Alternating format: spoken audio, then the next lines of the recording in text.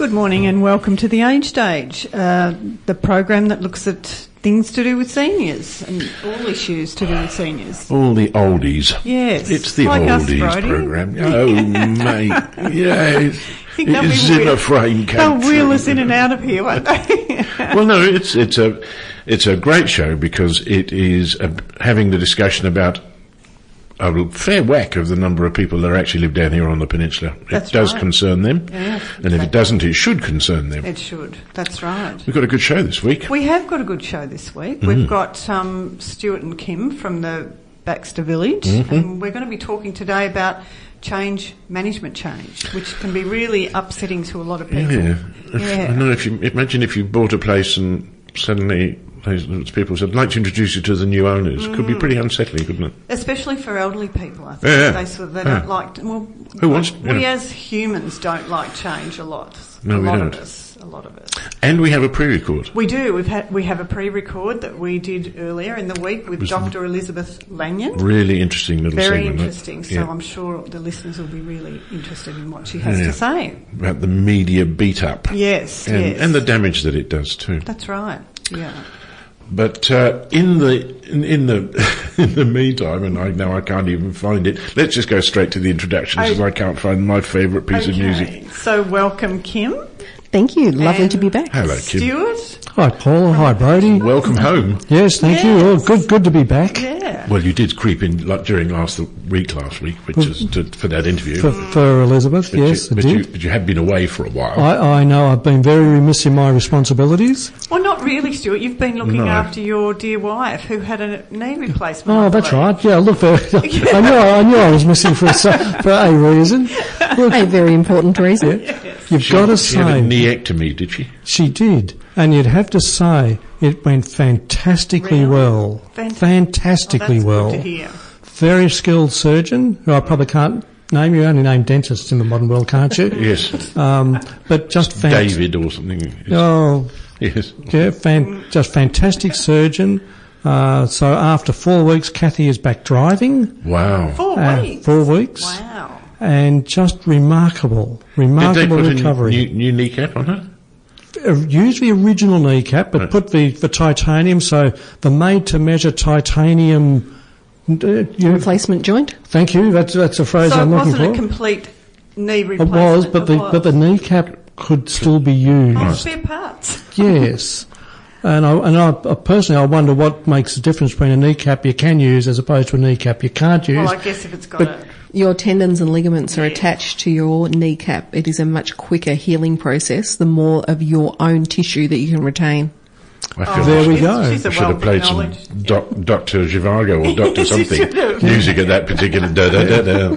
Yeah, but no, it has gone really well. That's great. And, you hear so many stories that range from, really badly and where you have one that went really well. So, Did you have the operation locally?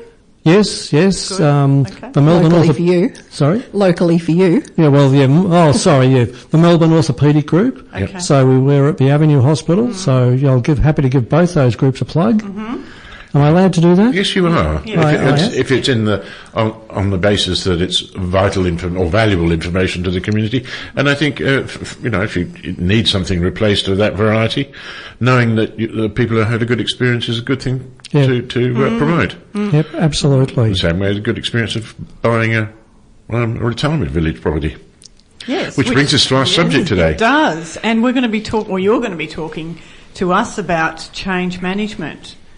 So Paul, considering Dad's experience, has there been any changes made down there that he's had to go through? No, not in the time that he was at Coppin. Right, okay. They didn't have any. But I know that the group as a whole didn't like change with anything, let alone management. It was, change. The morning tea was at the same time and et cetera, and you'd know that with your residents, that they don't like change. But who does? I don't mind change. Oh no, it's frightening, particularly. Yeah, but I understand it can be frightening. Yeah. And which is one of the things we're going to be covering today, if one of the things that is for the 5% that do live this lovely life, it could easily be that for the other ones, one of the concerns could be, if I bought one, now I've just moved in and I'm perfectly happy and I've done all my research and it's all going hunky-dory, and then suddenly there's a tap on the door, says, I'd like you to welcome the new manager who's just taken over. Now that would be, or you get a letter saying we're all going to meet in the clubhouse for an important meeting that you should know about, and that sort of thing. That could be really confusing, couldn't it? Yeah, confusing, frightening, confronting, particularly when you've probably got your life savings tied up in the asset that is your unit. Yeah. There are things in place to reassure residents when change happens, because villages do get bought and sold, managers do come and go. Sure. So what's the procedure, Kim? When you buy a retirement village unit, you have a contract. Yep. And that contract is your contract with the village. Regardless of who owns the village, the contracts transfer between owners. And even before you went into that contract, when you first made inquiries, you were given a fact sheet so that you can compare all the villages, because all our fact sheet formats are the same. And you get a disclosure statement, so you know things like the service fees, what the approximate refund on your unit's going to be. And I say approximate because if there's capital growth involved, we can't be definite about what your refund's going to be. If there's no capital growth, it's really easy. We can give you a fixed figure from day one about if you leave in 2 years or 5 years or 10 years, this is what your refund's going to be. And if a village is bought and sold, those things can't change. Right. Are they therefore literally there when the village was started? Are they there then in perpetuity or until the end of my contract? At the end of your contract, whoever your unit's on sold to, you can almost guarantee will have a different contract because the Retirement Villages Act evolves over time and so laws that would change. Be confusing. It is, but it's the new contract terms don't really relate to you as an existing resident. You've got your terms and conditions. You've got your service fee that's fixed, and once a year villages are allowed to review that fee. And there's a lot of governance around the review of that fee because it's legislated in the Retirement Villages Act, which is overseen by Consumer Affairs Victoria.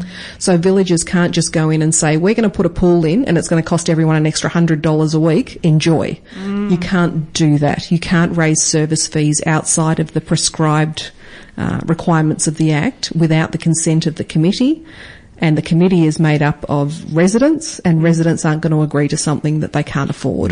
So there's lots of reassurance in there for that. Stuart, how much involvement does the actual manager of a retirement village have with each resident? Like, would they all know you? I think in our case, I think most residents would know me or know that I exist. But it differs. You know, if you take one of the big listed companies, Paula. So their head of their retirement division is probably not going to be known to the average village. You know, we're fortunate that we have a site in Frankston, and that's our head office, as well as our functioning retirement village and aged care facilities. So our people know, you know, everyone in the organisation, at least by name. They may not know you, but, you know, you get the chance at regular opportunities to see residents and meet with them. In a smaller village, where the manager is personally known to all the residents, a change of manager can be quite traumatic at that point because you are almost a family. Yes. And this person has been with you for a few years, and so you've become friends. You know, it's natural for, if you've got grandchildren, they've come in, so resis know the grandchildren, and it is just a really family environment. And at that stage, you know, villages do try their best to integrate a new manager in. They're presumably chosen wisely. So they look for people with a similar value set.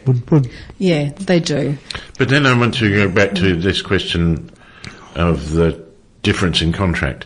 So here you've got somebody who's doing their due diligence. Can I go and talk to someone in the village? And they say, oh yes, I've been here for the last 15 years and it's wonderful. It only cost me $1.90 a day and I get free ice cream every Tuesday and all that. And you go, oh, not bad at all. And then it comes to seeing your contract, and it's got nothing of the sort. That again is part and parcel of the opportunity for confusion in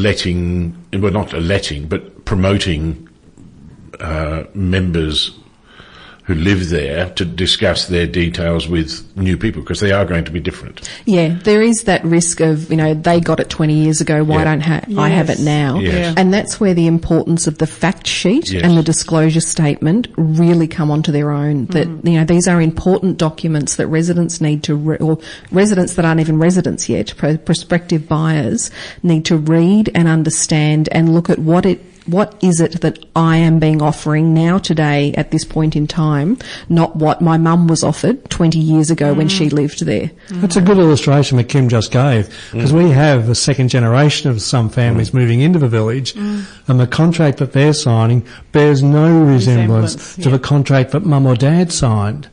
But you wouldn't think you'd expect it to, really, 20 years on. You wouldn't. So, And I'm not. It doesn't matter whether it's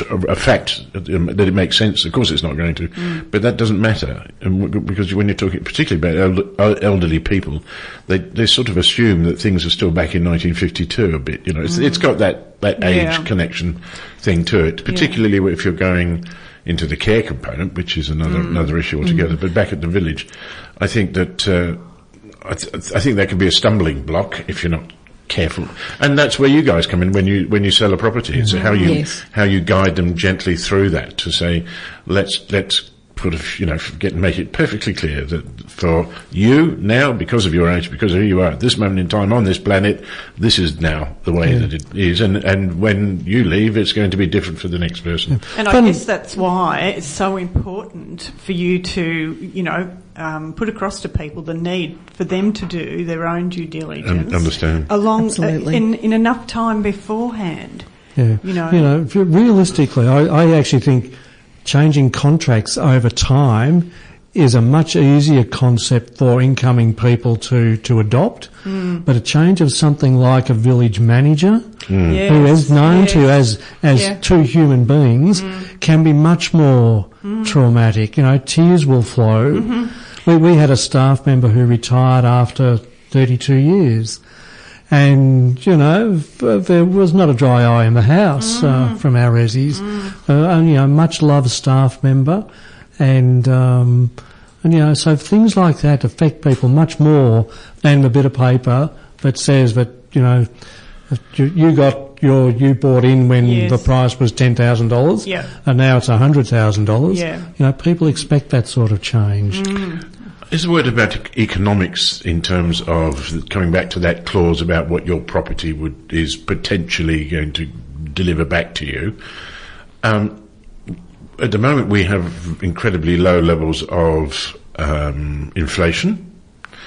So any growth at the moment is not inflation pressure; it's pressure by supply and demand to a great extent.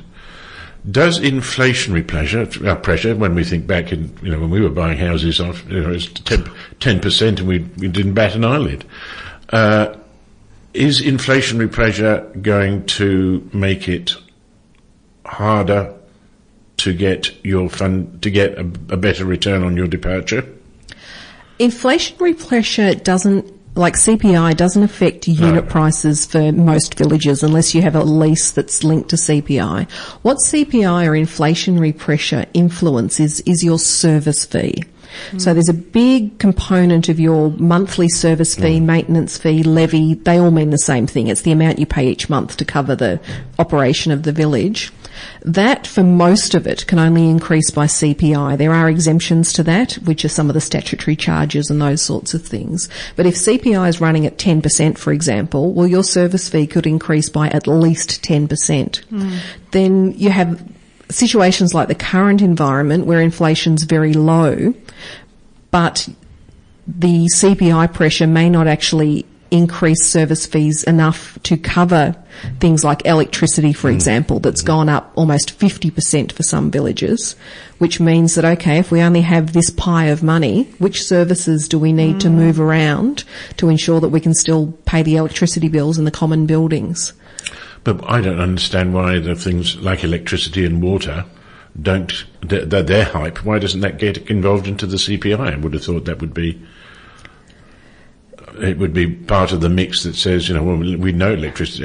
Everyone's got a 50% increase. Probably insurance would be an easier one. Yeah. We would view electricity and water as statutory charges, or similar. No, Kim say some component of the water is a statutory charge. Oh yes. But I hear what you're saying about the insurance. Yes, I agree with that because.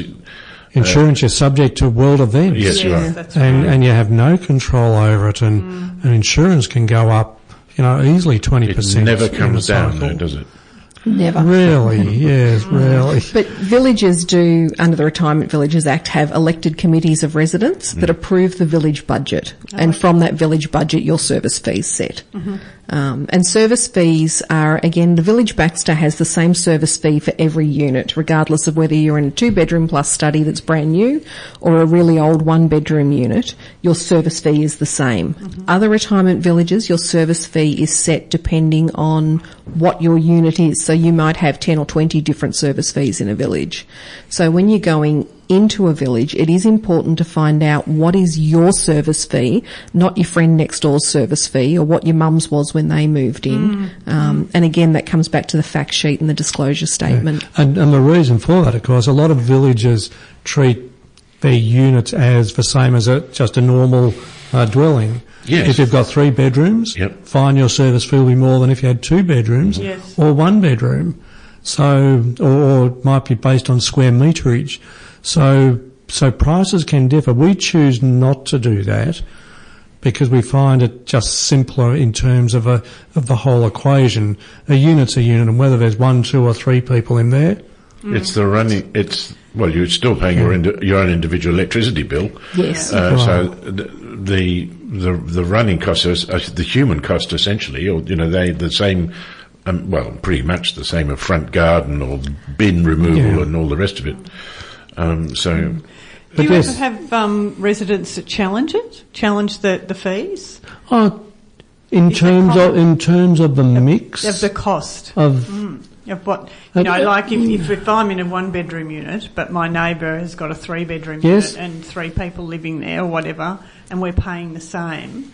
Yet I use 1 lamp to read by, whatever. Yes, those arguments have been run, Paul, over the years, without doubt. So what do you do? Our response would be really simple, that if you've got a couple of 3 people is a little bit of a stretch. Let's say there's 2 people in the unit. Yep.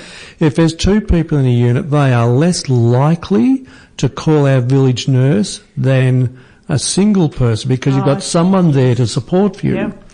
Whereas if you're in a unit by yourself, then you need support. I mean, you will call our village nurse. And we actually did a study over time to see just how that played out. And when you balance it all up, you don't want to take this much percentage is going to go to single people and this much. It's just not worth it. It ends up being a fairly minuscule difference. From memory, that there was going to be something like a 20-cent a week variation between a unit with 2 people and a unit with 1 person. And yet it cost us more to actually do that exercise than to play it out. So we just think common sense needs to prevail. And consider the other side of that question. If there's currently 2 of you living in the unit and 1 of you has gone into a residential care facility, all of a sudden, is your service fee going to change? Yes. Or if you remarry, is your service fee going to change? And we think it's just not worth it. It's far easier to keep it simple and 1 fee applies to all. Yes. Yeah. Understandable. But that is the case for our village. Yes. That's not the case for all villages. Yes. And that'll come out in your fact sheet. Absolutely. Absolutely. Yes. It strikes me that those 2 documents are really the Bible in the decision-making process. They are. Because it gives you, it gives you a complete understanding of what one place looks like, but it gives you the ability to look at several side by side and have oranges with oranges. Yeah. And that's what Peter said, our consumers are generally well-informed consumers. Because if you're looking at a village, you have compared what's available around you. The notion that our people are too frail to understand the contracts is just not correct.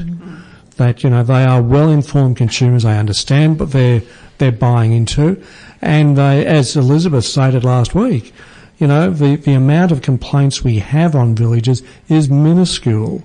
So we have a very happy clientele that actually live with us.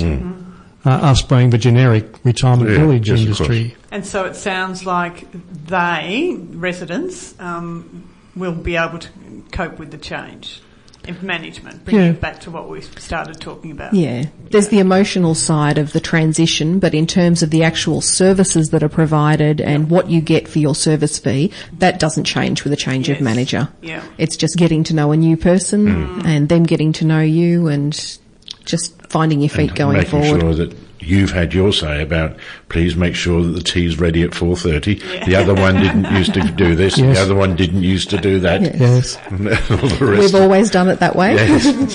So it's always been. Yes. And over time, of course, the new manager is then the best person that's in the village. Yes. Yeah. And then when that person goes, you start that cycle again. I guess going back to that price thing and making a decision that we keep bringing it up, and it's always important, and that is, it's not necessarily the people that are moving into the village that have got a problem, it's usually the family, and they can create the dissent, and they can say you should look at this and you can look at that and do this and do that, and so all families out there, if you're making a decision, you really need to think about your mum and dad's needs and not about perhaps your own, and let them just do whatever it is they want to do, thinking let's ask you for advice. Life is for living, and they've got a lot of happy living years ahead of them. Well, particularly in a nice village. Well, it's been a terrific little discussion again. It's time is coming up again. We do have this really interesting pre-record that we did earlier in the week. And that came about because we had the media had been giving the whole industry a collective bashing that was really unnecessary. And I think there's a lot in what she said, because you were there too, Stuart, that that I think she irons out a lot of the creases for people, and it's really worth hanging in there to the end of this particular show. She makes it very clear. Yeah. Elizabeth has been looking after our sector from a consumer affairs perspective for many years. So she's seen what occurs and the way in which the industry functions. And in talking with Elizabeth, I raised the issue about why the department does not get on the front foot and actually rebut some of these issues in the media. That was my point too. And Elizabeth told me that they do in fact give them a fact sheet. So where there's been an issue, they will write back to the papers and say this is what we are doing on the topic, and give them a full brief so that they can balance the article. But they choose not to. Yeah, that's right. We don't hear about that. Yeah. They don't report that. But the day's moved on. Thank you so much for coming in. Yes. See you next Thank week. you, Stuart. Thanks, Kim. Lovely See to you be next back. week. Bye. Bye. And welcome back to the Age Stage. And together today, Brodie, we've got a really special guest, Dr. Elizabeth Lanyon. And Elizabeth is Director of Policy and Corporate Services, Consumer Affairs Victoria. Welcome, Elizabeth. Thank you. And welcome, Peter and Stuart. Thanks, Paul. Good to see you. And Brodie, good. Yes, we haven't seen you for a while, Stuart. Yeah. No, I've been dumped. I'm pleased to come back into the game. No, but your surrogate has done an extraordinary job.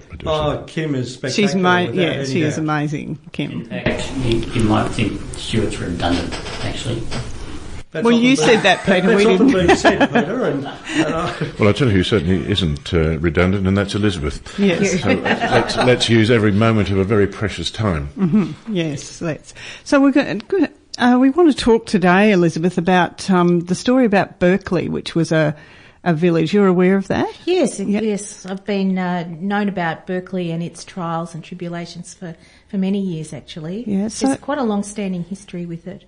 It was a property development about probably more 20, 30 years ago.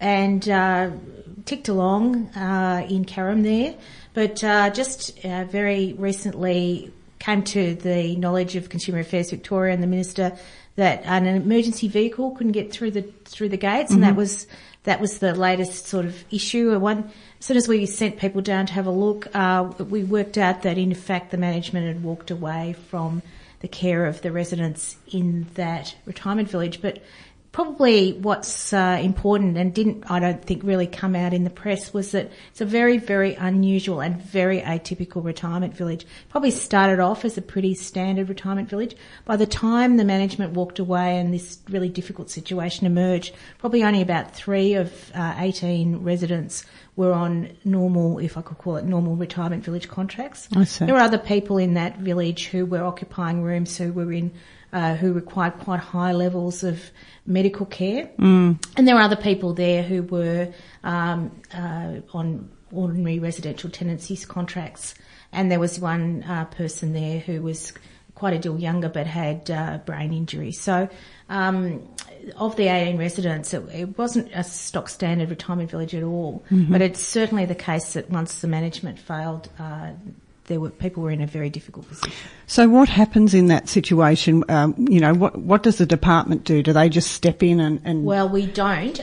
The point is, I suppose, that it was very, very atypical. In my memory and in my experience, which is probably 15 years plus now, this is the first time we've had a failure like that. We've had different retirement villages where, I think you remember, Peter, the Salvation Army, I think, decided they would get out of residential care, but people sold villages to other people, and that's happened, but it's always gone relatively smoothly and people have handled that carefully.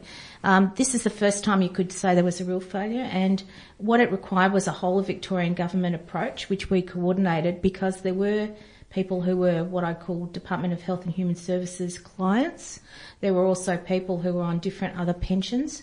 And so what we did, and Consumer Affairs Victoria regulates retirement villages proper, if I call it that way. This was a whole mix of quite strong and difficult issues, also involving the council with the building and fire regulations. So what we did is we appointed a government liaison person drawn from Consumer Affairs to really patch together all those different state services and also the federal government's packages. And also we appointed Stella Abramovich, who's the former CEO of Kildona and had extensive experience in case management, to really represent the residents and to work out what was best for them. And so it was a very good success in that within a reasonably short time, perhaps 2 months maximum, all residents were moved out of that place. So the interesting thing, Paul, was that none of that sort of made the news. No, I was just going to say, Stuart, that we didn't hear the other side of it. Right. You only heard one side of the story in the media. Yeah.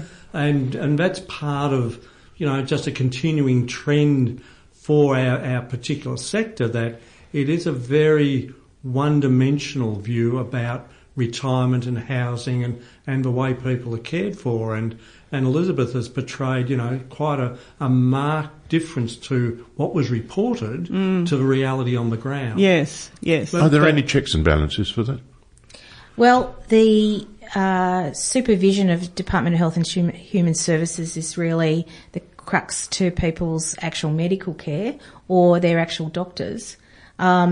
The retirement village as such, the oversight that Consumer Affairs has is in relation to people's contracts and what they pay when they go in and whether they get their money back when they go out. The setting is really, in terms of the law, is really saying here's a framework and within which people actually deal with their operator. I suppose what Berkeley showed up is that there's a potential need for what you might call a protocol or standing arrangements to make sure that there's proper oversight of that match between the medical care and the retirement village. And I think what we're going to do in conjunction probably with the Seniors Commissioner, Mr. Gerard Manser, and also with our colleagues at DHHS is sort of really use Berkeley as a bit of a case study in what we need to do in terms of the joined up situation and what might be necessary. I mean, Victoria already has a Health Services Commissioner. Yes. As the Seniors Commissioner, it has oversight of different medical arrangements. But is this atypical, or is there some actual regulatory gap? And we're not sure about that. Can we turn our attention to the broader retirement sector? And Elizabeth has oversight for that, Paula, and I'd be interested to know just the number of complaints that you get from customers in retirement villages and what the nature of those complaints might be. We get very, very few, Stuart. Probably 24 maximum. And sometimes when there's a spike, it's because there's one particular village and everybody's very upset about something. And so we'll get a number of complaints all relating to the one matter, in which case we count them each as a complaint. So where we've had a spike, it's often that village question. The way the problems are reported to us can be particularly issues with non-sale, in other words, where units are being sold as residents leave, and there's from people's perception, an inordinate delay in that. Also, particularly sensitivity around amounts that are deducted from that outgoing repayment, and there's particular sets of issues around whether people are paying for a refurbishment that's excessive. People say things like, I had to pay for a Mealy stove and I didn't have one before, and why should I be paying for that? And those are the things. Then there's sometimes tensions within the village which may come to us as a report about annual general meetings not being held or questions about the budget. Sometimes when those issues become most intractable, what is actually right at the base of them, they're reported to us based on what our legislative remit is. But when you really deep dive, it's often a real breakdown of communication and relationships between the manager and people, or factionalisation in the village. Is there a lot of confusion because of the different contracts? There is. What happens is that some villages have been on the go, and I think we had the opportunity to see the beautiful village Glen today, but that's been going for 30 years, I think. 40. But any village of any length, the people coming in, the contracts will have changed over time. So people can be talking to each other, not realising that there's different arrangements, but also that where there were genuine issues people had about contracts that or the government's tried to solve or it has solved through legislation, they will never be retrospective. And so people can still be telling a story about their situation quite genuinely that's affected them, and our legislation hasn't fixed it, but new people coming in will be on a better wicket, if you like. And do you think that's fair? I do think it's fair, because I don't think that as a principle we can affect people's previous rights. Yeah, retrospectively changing a contract, it'd be no different to any of us if we sign a contract today. So let's say, I was going to use banks as an illustration, but they seem to have a licence to change a contract midstream. But if you sign up for a car today and the conditions change tomorrow, you could have had a 10-year warranty, or bad luck, when you bought it was a 3-year warranty, and that might have only been a couple of days earlier. So.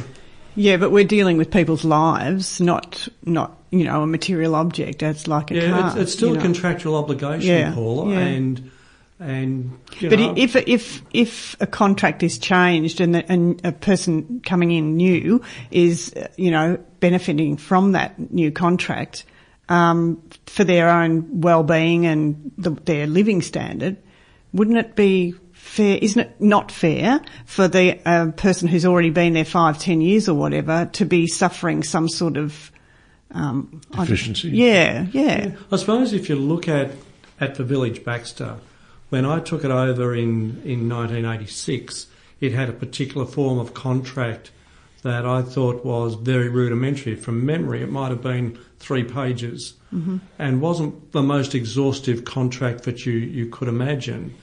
Our next one came in and it might have been 12 pages where we put in the bylaws and all the things that one should do. And over time, and so new people coming in signed up to that contract, but even though the earlier people had what we would have considered a deficient contract. Yep.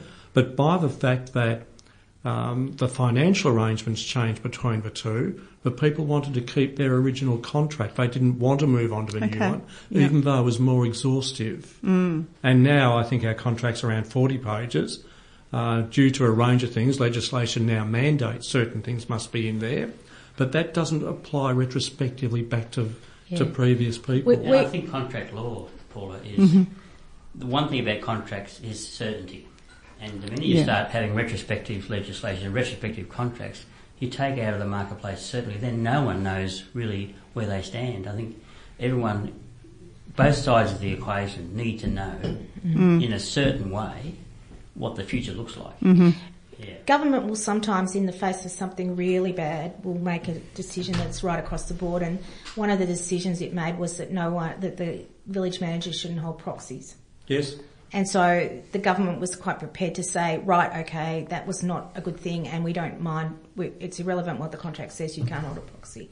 So it will occasionally do that. And the other one was the 6 months service fee after vacant possession. Correct. That was a good one. Yes. So irrelevant what the contract says, that's what we'll do. But, you know, it would be very unusual for a government to change people's actual financial arrangements retrospectively. So that's, just to go back, that does though create, and exactly your reaction is the reaction of many residents. And they find that they're speaking about contracts and each of them has a different arrangement. Yes. Is there an ombudsman for village occupiers? There isn't. Right. No, and that's a matter that the consumer advocacy people are in effect campaigning for, an ombudsman. And part of the issue is what role would such an ombudsman play and who would pay for it? It's if you're having so few complaints, it doesn't require an ombudsman. I wouldn't have thought for a small number of complaints. We've been discussing. I've been discussing that with Stuart today and saying the perception by consumer advocates and consumers who put this matter to the Upper House inquiry that was held last year in Victoria was that the complaints that come to us are just the tip of the iceberg. Their argument would be that complaints formally reported are always minuscule compared to the actual problem, and they point to what they consider to be a power imbalance in the village and the reluctance of particularly older people to complain. So I'm putting their case for them. Okay. But that's a fair observation. Yes, it is. But then the question always for government is, because people will say, we want an ombudsman scheme, the ones they're familiar with which relate to financial services are paid for by the banks and the insurance companies. They're very large institutions who pay for those schemes. How would such a scheme be funded if you did want to do it for the retirement area? And remembering that retirement villages span everything from commercial operators here today, but also major religious areas, SPAT care and Catholic homes for the elderly, right through to just small community, like a Apex or Rotary building. or even some small parishes where there's 3 or 4. So, and do they all have to adhere to the same guidelines? They all have to adhere to the law. Yeah. Yes. But I'm saying if you introduce change, when you introduce change and reform, people argue for reform, have to remember that we're not just talking about very large, wealthy, top-end villages. That's you. I think I'm looking at Peter here. But we can be talking about small little and basically the government often will say this is one size fits all. I mean, we don't usually distinguish between...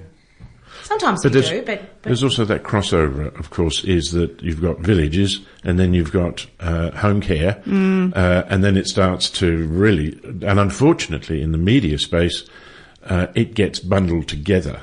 And if you add it all together, then, of course, you are playing with a huge percentage of the population. Yeah, Brodie, I'm nodding because I'm not used to radio, but I think you've hit the nail on the head about one of the challenges going forward and essentially part of the issue with Berkeley as well, which is, of course, the policy that we all think is a great one is ageing in place. And so we're seeing people in retirement villages, just as everywhere, taking up care packages. We're seeing people ageing through early onset dementia and all those sorts of things. And what what that looks like is a completely new world as far as I'm concerned, and that brings in also the overlap with the federal government. And I think that's something we have to think about going forward. But the other thing is that I think it's quite a complex space, as you just said, and therefore for journalists, for the ordinary person, they'll say that's a retirement village. And it may not be a retirement village at all. It might be a caravan park. Yeah, it might be a portable home park, which we call a lifestyle village. It may actually be something completely different where people are getting home care. So, unfortunately, well, perhaps that's part of the problem. It's a very complicated space. Yes, yeah. And I think that, you know, the people that I talk to certainly do get confused about what is a retirement village as opposed to a nursing home, as to, you know, a lifestyle. They are all bundled together. Yeah, that's right. Well, in some respects they need to be bundled together because it is a thing that belongs to senior citizens. As a group, they're going to fall into a category that's going to be part and parcel of that mixture. So in that sense, the debate is in the right house. It's just that the damage caused when there is a problem with any facet of, doesn't matter if it's people waiting for aged care, home care, and they've been rated for grade 4 and they've been promised grade 2 and they still haven't got their money for and it goes on and on. That's still part of the collective debate, and it hurts you guys when somebody goes to war. So I on would those. argue that aged care and community care are appropriately titled, and the key word is care. We provide housing and accommodation as our prime business, and care is something that is delivered either by ourselves through a community care package or operating an aged care facility, or someone else will provide that service. It's so still there are distinct service elements. I understand where you're coming from, but ultimately from a psychological point of view, it's still about being 65 years of age plus, and everything that is attached to your life that falls into that category. And it's behoven, I think, therefore, to the media, obviously it's easy to say, that you will discriminate correctly to talk about the subject matter that you are talking to, and not to throw nasturtiums at people that, you know, other sectors of that conversation. And equally, I think, though, that you guys also should be able to put your hand up and say, excuse me, this is not about us, and you need advocacy to stand in and keep the conversation separated and balanced. Yes. The important thing for me, getting back to the Four Corners program and that issue last year, July last year, the really disappointing thing for me is my wife and I watched that together, and I've told you this story before. And my wife isn't across our industry. She knows I work in it, but we don't really share a lot of that. And after the program, she said to me, you know, I know that there's a legislation, but as a layperson watching that program, you would think that there's this group of operators running rampant with no regulation anywhere, ripping old people off. That's exactly right. And exactly. We know in Victoria, in particular, there's a very robust piece of legislation called the Retirement Villages Act, which addresses most of these issues. A lot of the things they talked about in that program were to do with dispute resolution, and we know there's a robust dispute resolution criteria in villages, and if you can't resolve in the village, you go to other parties to help you resolve it. There was no talk of any of that. There was no talk of an Act of Parliament. There was no talk of Consumer Affairs Victoria. There was no talk of any of that. It was just, here's this operator going and ripping people off. How bad is that? And I think we said in that discussion we had about that I think I said that, you know, that's why it's so important to have I think for you guys to have a right of reply, or somebody to have a right of reply to say, well, yeah, that might be X, but it's not Y and Z as well, you know, included. But the consensus between the three of you, including Tom, was that you didn't want to give it any oxygen at all. Yeah, you're always, I think you set yourself up to go and challenge a story like that. But I don't mean so much challenge, Stuart. It make a statement that okay, what you're hearing is this. Like Berkeley is a perfect example, you know. But that, you know, look at all the explanations that Elizabeth has made in regard to that nobody knew, or it's not public knowledge. Yeah. You could find out if you really wanted to. So that's where we see the role of a peak organisation to speak on behalf of the sector. Yes. My point bringing that up was to ask Elizabeth a question. My apologies. Yeah, and the question is this. That's what my wife saw, and I explained to her that's not the case. We've got the regulator here right now. That is not the case in Victoria, is it, Elizabeth? We do not have people running rampant, ignoring the law, doing all bad things. Clearly, in any industry, there are people who could do better. But on balance, that's not what you're seeing, is Well, it? I'd say that there's a mental list I have of about 12, perhaps more, not more than 20 villages with long-standing intractable problems. Yes, and we could all name them. Yes, and so they need to be dealt with, and Consumer Affairs needs to play its part in really trying to get to the bottom of that. And it doesn't just depend on contracts; it's about management and long-standing factionalisation, things like that. And we have a part to play, and we probably have more that we can do. Generally speaking, though, we also need to keep. We don't want to be complacent and we don't want to be defensive. I think that's the point. We know that there's a very good system in Victoria, but we know that, and I was saying to you, Stuart, perception is sometimes reality. If politicians and residents feel that there's some unmet need for a voice, we need to find ways to do it, and we never want to just walk away from trying to find better ways for people to feel comfortable and secure. And absolutely. We'd like to look, if we could though, to the industry to be the lead in that in terms of the training of their people and what they can do to improve the situation. Is there anywhere, as I was looking for a retirement village today, is there anywhere that I can find out if the retirement village I am exploring is under the spotlight? No. There isn't. Okay. Not in terms of any naming and shaming from us, because yeah. if we used a specific tool to do that, it would be about a specific one. Yeah. And there's none in that category at the moment. Do you think there should be, Elizabeth? No, I think what people do is what we know about what people do is that they use extensive word of mouth testing about the places they go. And I think there's a very huge and effective sharing of people between themselves, including through the residents of Retirement Villages Victoria, which is the residents' voice about the problematic villages. So I don't think I think there's plenty of social media and other places to look for that. I suppose if anyone said to you, we'd rather you didn't talk to our residents, that's your first warning, isn't it? Shot over the bow. Yeah. Well, that's exactly. So we say do your homework. There's in Victoria have extensive sort of pre-sales information.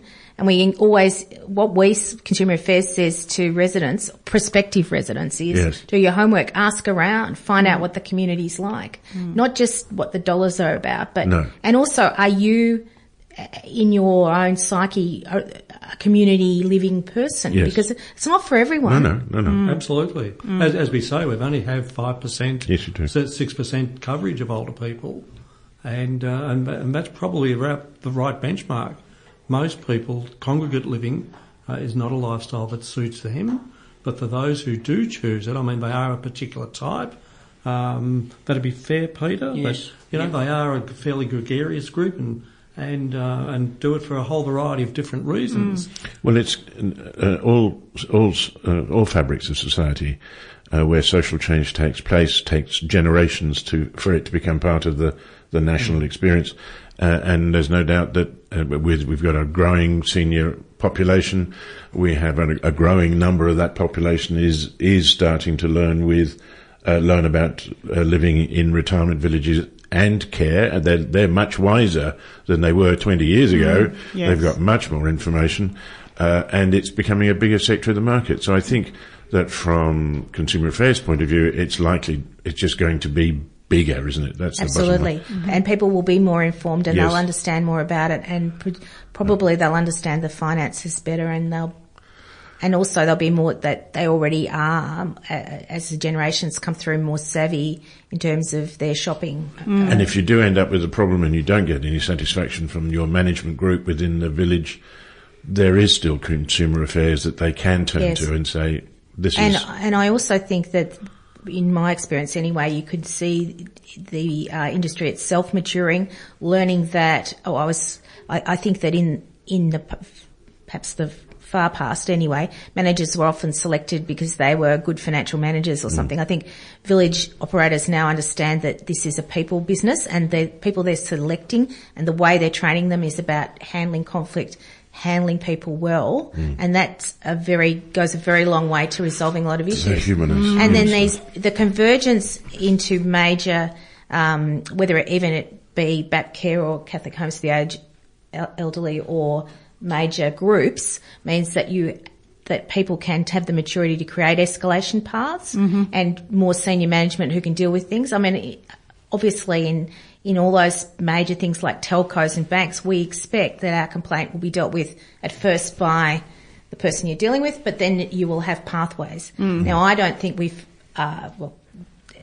defer to other people, but I don't think we've had the size or the maturity in the past that operators necessarily had these ways that if you did get to a full stop with your manager, that you had somewhere else to go. And then you went to Consumer Affairs and, they couldn't help you, and so it went on. But I think it's getting ahead of steam now, and I think that's where we're headed.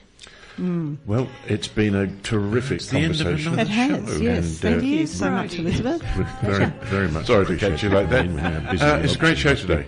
It was, wasn't it? A lot of good Elizabeth was information. terrific, Yes, she was. and getting Kim back is always super. Thank you so much. She is amazing. Thank you. She knows her stuff. That She certainly does. Yes. I would go to her in a pink fit. Yes, me too. Yes, I've written her name down.